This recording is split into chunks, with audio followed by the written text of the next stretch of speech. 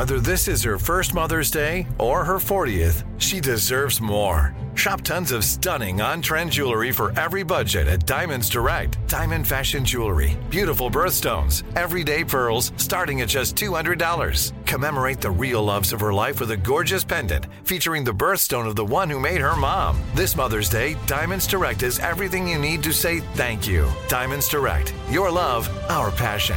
Online at diamondsdirect.com. Trinity School of Natural Health can help you be part of the fast-growing health and wellness industry. With an education that empowers communities, Trinity grads can change lives by applying natural health principles and techniques in holistic practices or stores selling nourishing health products. Offering 19 online programs that fit your busy schedule, you'll get training to help turn your passion into a career. Enroll today at trinityschool.org. That's trinityschool.org. When you buy Kroger brand products, you feel like you're winning. That's because they offer proven quality at lower than low prices. In fact, we guarantee that you and your family will love how Kroger brand products taste, or you get your money back. So next time you're shopping for the family, look for delicious Kroger brand products, because they'll make you all feel like you're winning. Shop now, in-store, or online. Kroger, fresh for everyone. Hey guys, thanks for listening to Breaking Points with Crystal and Sagar. We're going to be totally upfront with you. We took a big risk going independent. To make this work, we need your support to beat the corporate media. CNN, Fox, MSNBC, they are ripping this country apart. They are making millions of dollars doing it. To help support our mission of making all of us hate each other less, hate the corrupt ruling class more, support the show. Become a Breaking Points premium member today, where you get to watch and listen to the entire show ad-free and uncut an hour early before everyone else. You get to hear our reactions to each other's monologues. You get to participate in weekly Ask Me Anythings. And you don't need to hear our annoying voices pitching you like I am right now. So what are you waiting for? Go to breakingpoints.com, become a premium member today, which is available in the show notes. Enjoy the show, guys. We've been tracking the fortunes of young people, and some new data about Gen Z college graduates of 2020 is just really disturbing. So let's go ahead and put this up there on the screen. Just 50% of college class of 2020 has traditional full-time jobs 6 months after graduation. So if you were to say, okay, right after graduation, I'd be like, oh, okay.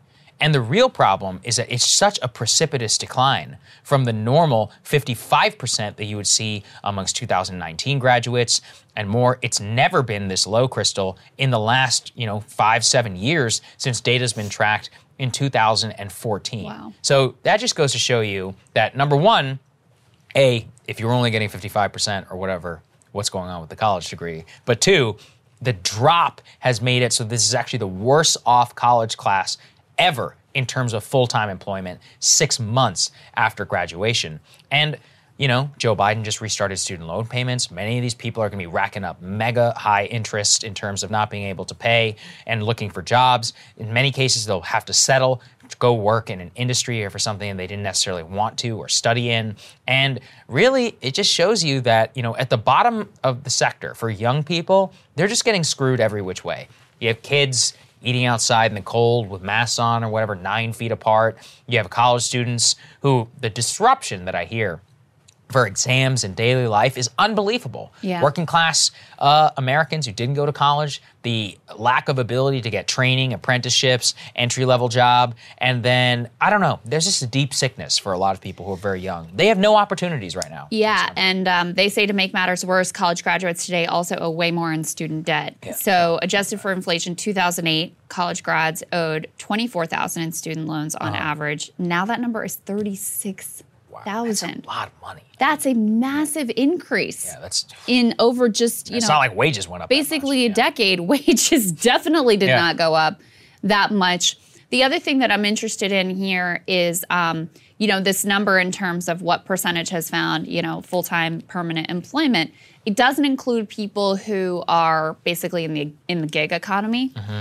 And I think that's probably another major shift and major trend that's been happening for a long time of employers moving from having a standard, employee-based workforce and trying to contract and subcontract and gig worker their way to do whatever they need. And I'm wondering if that's yet another trend that's been accelerated by the pandemic. I think it's very likely because you had so many people detached from the workforce that, this allows them to not have to really follow labor law. They have many fewer protections for workers who are contractors, quote unquote, independent contractors, versus if it's actually their workforce. And so for a lot of young people, rather than a generation or 2 generations or 3 generations ago where you get a job, my dad got a job out of college at the naval base as a civilian scientist. When he graduated college, he got his post-grad degree. He came back. He worked at the same job as his entire career until he retired 30, 40 years later. That's just not the reality. It's all precarious. It's all at will. It's all, gigs that you can get here or there to try to supplement your income, to try to pull it together. That means you don't have health care. It certainly means you're not getting a pension or any of those things that previous generations could also expect.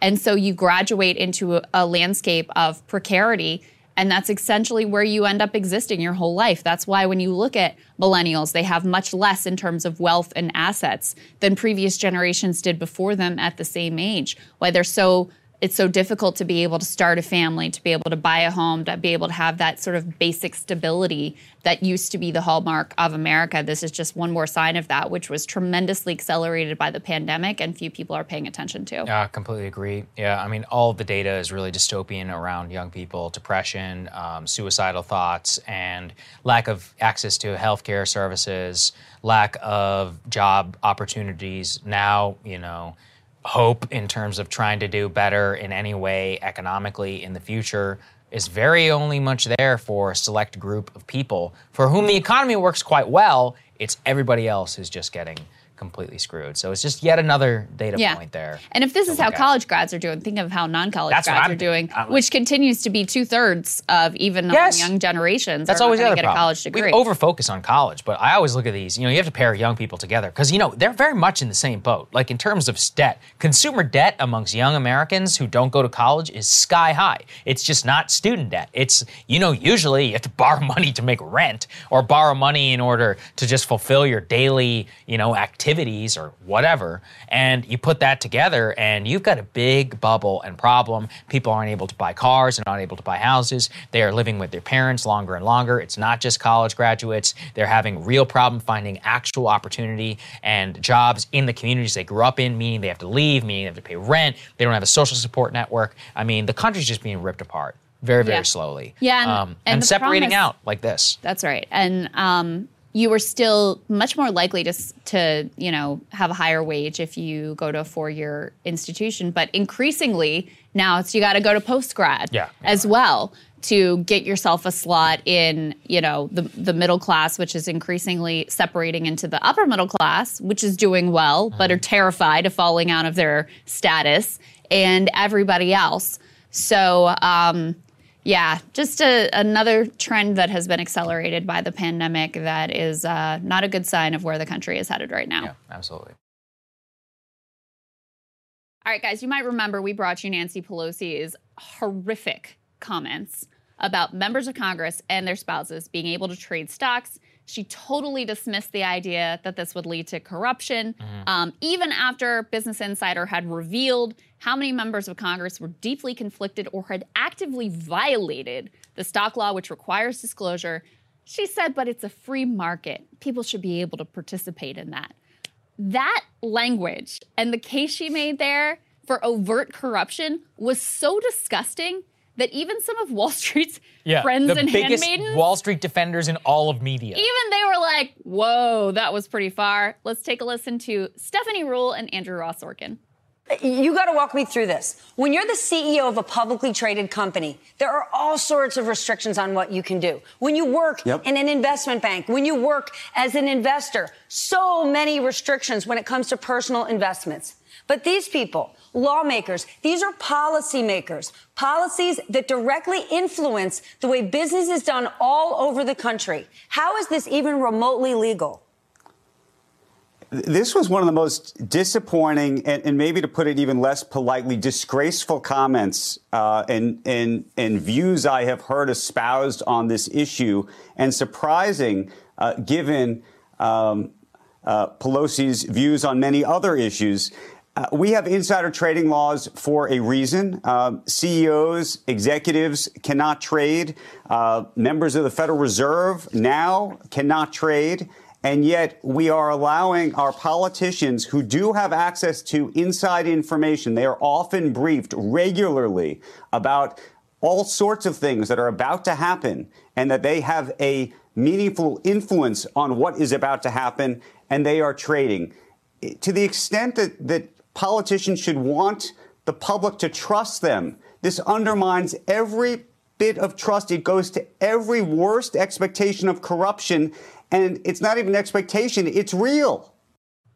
I mean, it's really It's real, all right. It's real. It's very interesting the case they make there, Sagar, because they're like, even the crooks on Wall Street can't insider trade. They're right, though. Yeah, they're right. You know, my sister works in finance. She has all kinds of restrictions on the ability that she does. She's got more restrictions on her as like an early staffer in finance as somebody who's not the Speaker of the House. It's insane. It's totally nuts. And they're right. Yeah, and why? Because those laws were not put in place by the people that are going to then be subject to those rules and laws. Right. Whereas in Congress, we're relying on crooks like Pelosi and all the rest of them to regulate themselves, and they're just brazen about it. I mean, what Business Insider uncovered, the number was 15 members who sit directly on defense committees and have direct investments in Raytheon and Lockheed Martin and these other military industrial complex places. You had something like 75 members trying to profit off the pandemic. You had people who were just total hypocrites in terms of, I'm pro-environment, I'm anti-climate change, and then they're invested in like ExxonMobil. Right. It was just... And then you've got, Republicans who are very anti-Silicon Valley, and they're invested in Silicon Valley stuff. Exactly, yeah. It just complete hypocrisy, complete corruption, complete erosion of the public trust. So brazen that even Stephanie Ruhle and Andrew Ross Sorkin, who Stephanie Ruhle famously, not from Park Avenue, but pretty darn close. When you lost the multimillionaire MSNBC host who defends Park Avenue residents, you have a problem. You have a serious corruption problem. There's no other way to describe it. Yeah, it's like, Andrew Ross Sorkin, for people who don't know, the host of CNBC's morning show, Squawk Box. He co-created Billions, like the icon of Wall Street media. Yeah. Wrote Too Big to Fail, deeply embedded, with the industry. I'm not criticizing him necessarily. I'm just saying, like, that's who these people are. Even they are like, this is totally nuts and crazy. That is how far Pelosi is out of step on this. And you can't help but wonder, how is this lady worth $150 million?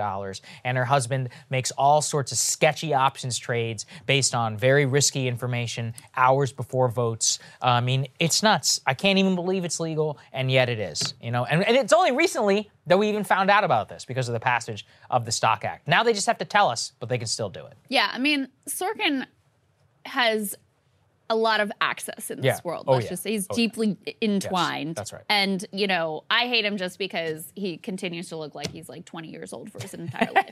I just think that's not fair. How old is he? I want to know the answers. Like, what are you doing? Something? So, until we get those answers and accountability, I'm not going to be a fan. I just looked up. He's 44. 44 years old. He is a good-looking guy. Looks like good he's 15. Andrew. Yeah, he does. Probably working out. I got to get on that regimen. He's got whatever the like Wall Street, unicorn blow or whatever that they're drinking over there. I gotta get some. Hook me up. All right.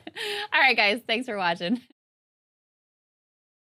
We've been tracking closely the Cuomo saga, the downfall of the brothers. We saw Andrew Cuomo, he had to resign after sexual harassment scandals came to light. Then we had the report showing that he used state resources in order to help his book, his $5 million book deal, the downfall of his brother. Well, it just keeps getting worse for the Cuomos. The fallout is incredible. Let's put this up there on the screen. Governor Cuomo has been ordered by the New York State Ethics Board to turn over millions of dollars in profits from his pandemic memoir, giving him 30 days to comply, which totals $5.1 million. Now, it's funny, Crystal, he never actually sold that many books. We actually sold more books than he did. Whenever we wrote one. Wasn't even close. And wasn't even close, but he received, unlike us, $5 million in a advance advance from a publishing company, essentially a little bit of a payoff, and then he used state resources and actually siphoned off state resources and employees to write that book for his $5 million book deal. And some justice is being served here. The man now has to turn over $5 million. Don't worry, he's still worth millions and millions of dollars. He'll be okay. So, Governor, I look forward to seeing that check. I bet you this guy's going to make a comeback at some point, too. 100%. He's going to go into the wilderness, let people forget, and then try to make some kind of a comeback. But just so you know, too, this was not even a close vote. It was a 12-1 vote of the state's Joint Commission on Public Ethics. They had previously ruled that Cuomo had received authorization for the deal under false pretenses. And they decided on Tuesday that he was not entitled to keep any of the profits from it. I think the one dude who voted the other way was like a Cuomo appointee and just like a total, a total shill who was like, I'm worried about the precedent or whatever. But, it's even worse than just the fact, which is bad enough, that he was using state resources to write this terrible book that nobody ultimately was interested in reading. The timeline that was revealed of when the book deal came together and when this was all happening is really stunning, because this was early days of the pandemic when New York, he had no idea how this was going to go. Yeah, the worst of everything for New York, which, you guys remember, it was horrific. There were, trucks parked on the street with dead bodies in them. It was terrible. All of that was still to come when he's out there signing a multi-million-dollar book deal and then using the same government employees who are supposed to be dealing with this absolutely catastrophic and devastating crisis. He's distracting them instead with helping him write his frickin' book. Like, it just shows you the ego of this man, the narcissism of this man, the callousness of this man. So the fact that he's being ordered to at least return some of those ill-gotten gains is something. Yeah, at least it's something. No, it is something. Look, it's some measure of justice. Let's not, turn our nose at it. It's $5 million. That's a lot of money. Even if you're a multimillionaire, that's a lot of money. And so, look, it's possible he could have spent it already, too, which would have been extra funny. That's the way some of these people live, It wouldn't surprise me if he's one of those guys who's perpetually broke and constantly needs the money, even though, daddy left him a nice, tidy sum, and his brother's got, millions and millions from his CNN contract. So we'll see. I do think it is a positive step in the right direction. And I think the downfall of these two men shows you the hubris of a lot of elite liberalism of right in the middle of the pandemic. And to me, it's just that there is a cost. Look, you can't flagrantly flout the rules at your company when you're in media or when you're the governor. No matter how popular you are, eventually the bill will come due. Very rarely does, but eventually, and that's what happened for these two. Yeah, that is what happened. They got a little too bold here. Last note on this is former Governor Cuomo is not out of the woods yet. He's still being investigated. Oh, that's right. Several investigations by the federal government. They're looking at the fact that his administration downplayed the death toll of nursing home residents. Read, that's the New York Times. Very diplomatic wording. That they lied and whitewashed the death toll of nursing home residents during the pandemic, they say, among other matters. And he was also criminally charged with groping the breast of a former executive assistant in the executive mansion last year and is scheduled to be arraigned in January. We will bring you any updates on those investigations and prosecutions. But it's incredible to reflect on the massive downfall of Andrew Cuomo, who was not only governor, but riding high, receiving Emmys, the hero. People speculating about they're going to sub him in for Joe Biden and all of that stuff. He was going to be the savior of the Democratic Party. And then his brother, who was, it's, low bar, but the highest rated primetime host at CNN, extraordinarily influential, extraordinarily powerful in that position. And now both of them out of the job. Pretty stunning. Just incredible. It really is. Of course, we here at Breaking Points have been tracking the rise in prices of a lot of staples, things that you're picking up in the grocery store, rent, gas, of course. And today we wanted to zoom in on one of those goods in particular, and that is beef. And to get the real story on why beef prices are increasing so dramatically. We wanted to bring in Bill Bullard. He is not only a former rancher, but he is also CEO of the national nonprofit Ranchers Cattlemen Action Legal Fund. Great to see you, Bill. Good to see you, Bill. Glad to be here. Thank you. Yeah, Absolutely. our pleasure. So let me throw this tear sheet up on the screen to sort of set the table here, metaphorically, no pun intended. Beef prices up 20% since last year, and CNBC goes into some of the reasons why. And Bill, I know the Biden administration, part of what they have pointed to is that meat processors, that industry has massively consolidated into four giant conglomerates. Just take us into some of the reasons why beef prices have gone up so much. Well, the reason is the marketplace is fundamentally broken. You have four packers controlling 85% of the fed cattle market.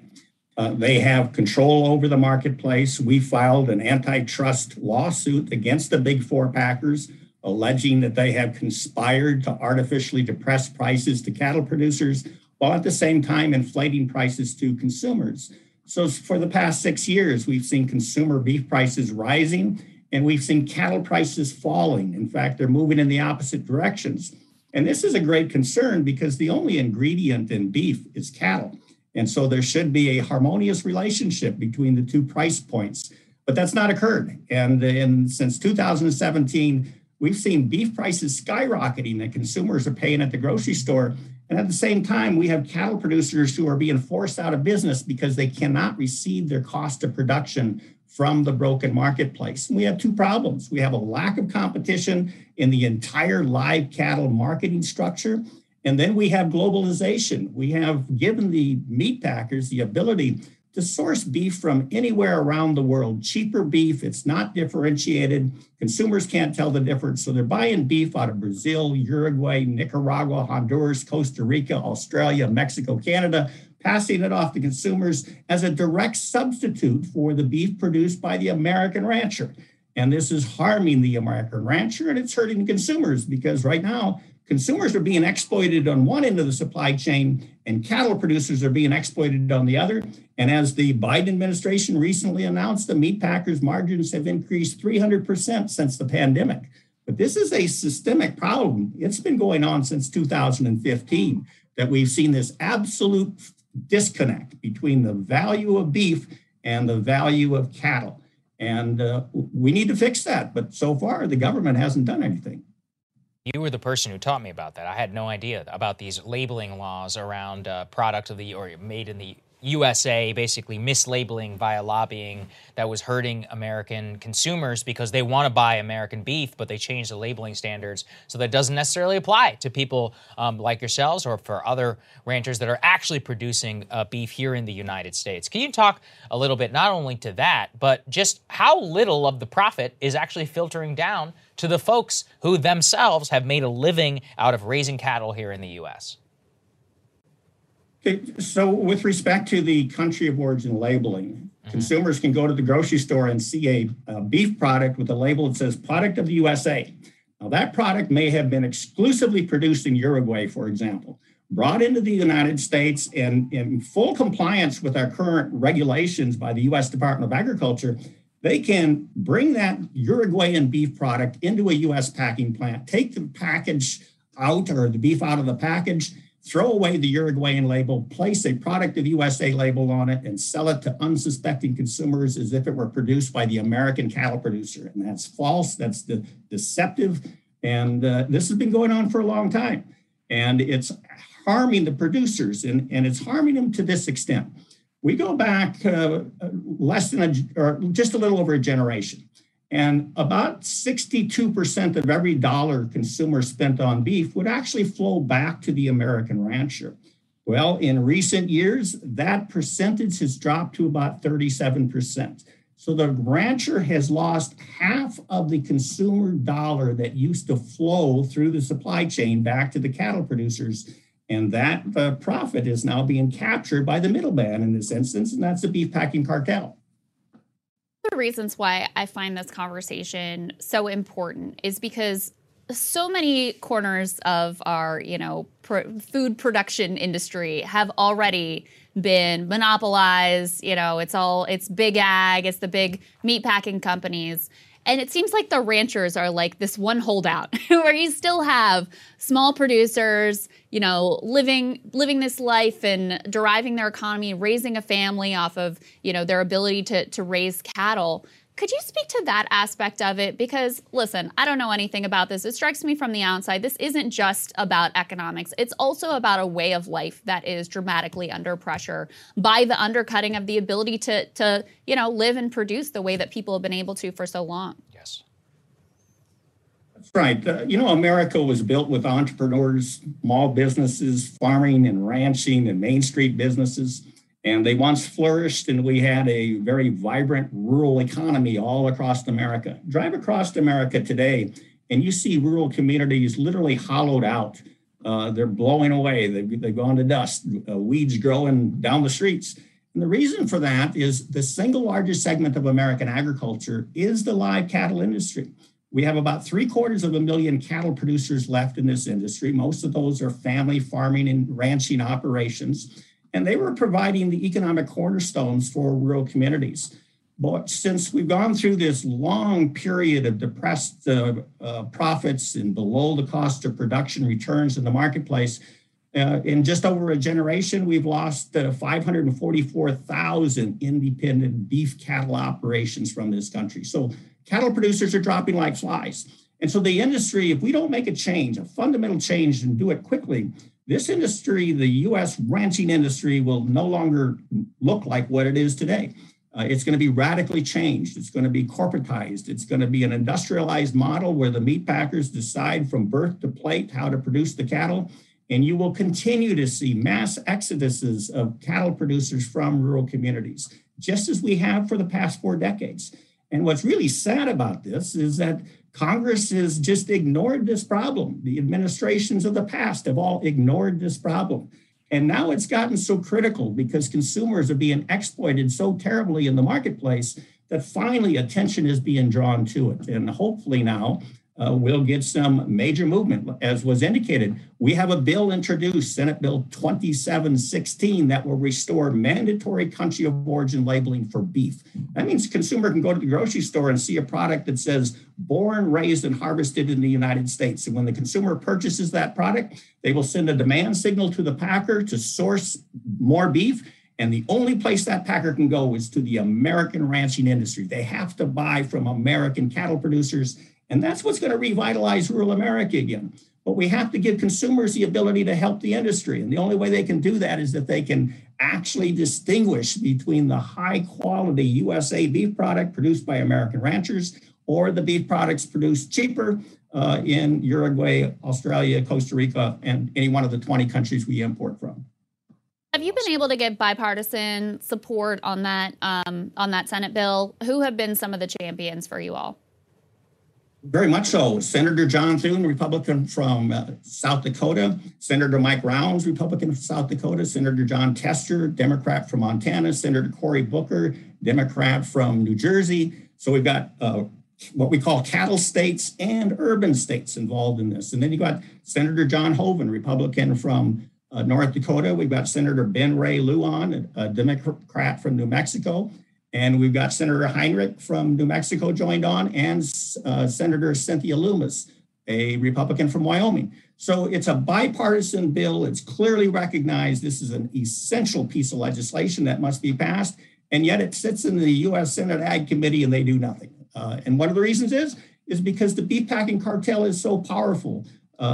Not just out in the marketplace, but they're powerful in Washington, D.C., and they've been successful at holding Congress and the administration at bay for decades. And we've got to do something. We've got to be forceful. We've got to be decisive, and we have to be aggressive. And so we're pushing Congress for some key reforms in order to restore opportunities for the American rancher to once again be profitable and to help rebuild rural America. Great. Bill, we always love talking to you. Thank you so much for taking the time and helping to educate our audience. Thank you, Bill. Trinity School of Natural Health can help you be part of the fast-growing health and wellness industry. With an education that empowers communities, Trinity grads can change lives by applying natural health principles and techniques in holistic practices or stores selling nourishing health products. offering 19 online programs that fit your busy schedule. You'll get training to help turn your passion into a career. Enroll today at trinityschool.org. That's trinityschool.org. Live Nation presents Concert Week. Now through May 14th, get $25 tickets to over 5,000 shows. That's up to 75% off a summer full of your favorite artists like 21 Savage, Alanis Morissette, Cage the Elephant, Celeste Barber, Dierks Bentley, Fade, Hootie and the Blowfish, Janet Jackson, Kids Bop Kids, Meghan Trainor, Peso Pluma, Sarah McLachlan. Get tickets to more than 5,000 summer shows for just $25. Until now through May 14th. Visit LiveNation.com/Concert Week to learn more and plan your summer with Sean Paul, Sum 41, 30 Seconds to Mars, and Two Door Cinema Club. Are you looking for the perfect move-in ready home this spring season? Now's the time to buy at Fisher Homes. For a limited time only, enjoy below-market interest rates starting at 5.375% APR, 6.139% APR. With these exclusive lower rates, you can save hundreds on a move-in ready home and start enjoying the benefits of home ownership even faster. Schedule your personal tour with one of our new home specialists at FisherHomes.com and make this spring the season you find your perfect home sweet home. Financing provided by Victory Mortgage, LLC, NMLS 461249, Equal Housing Lender.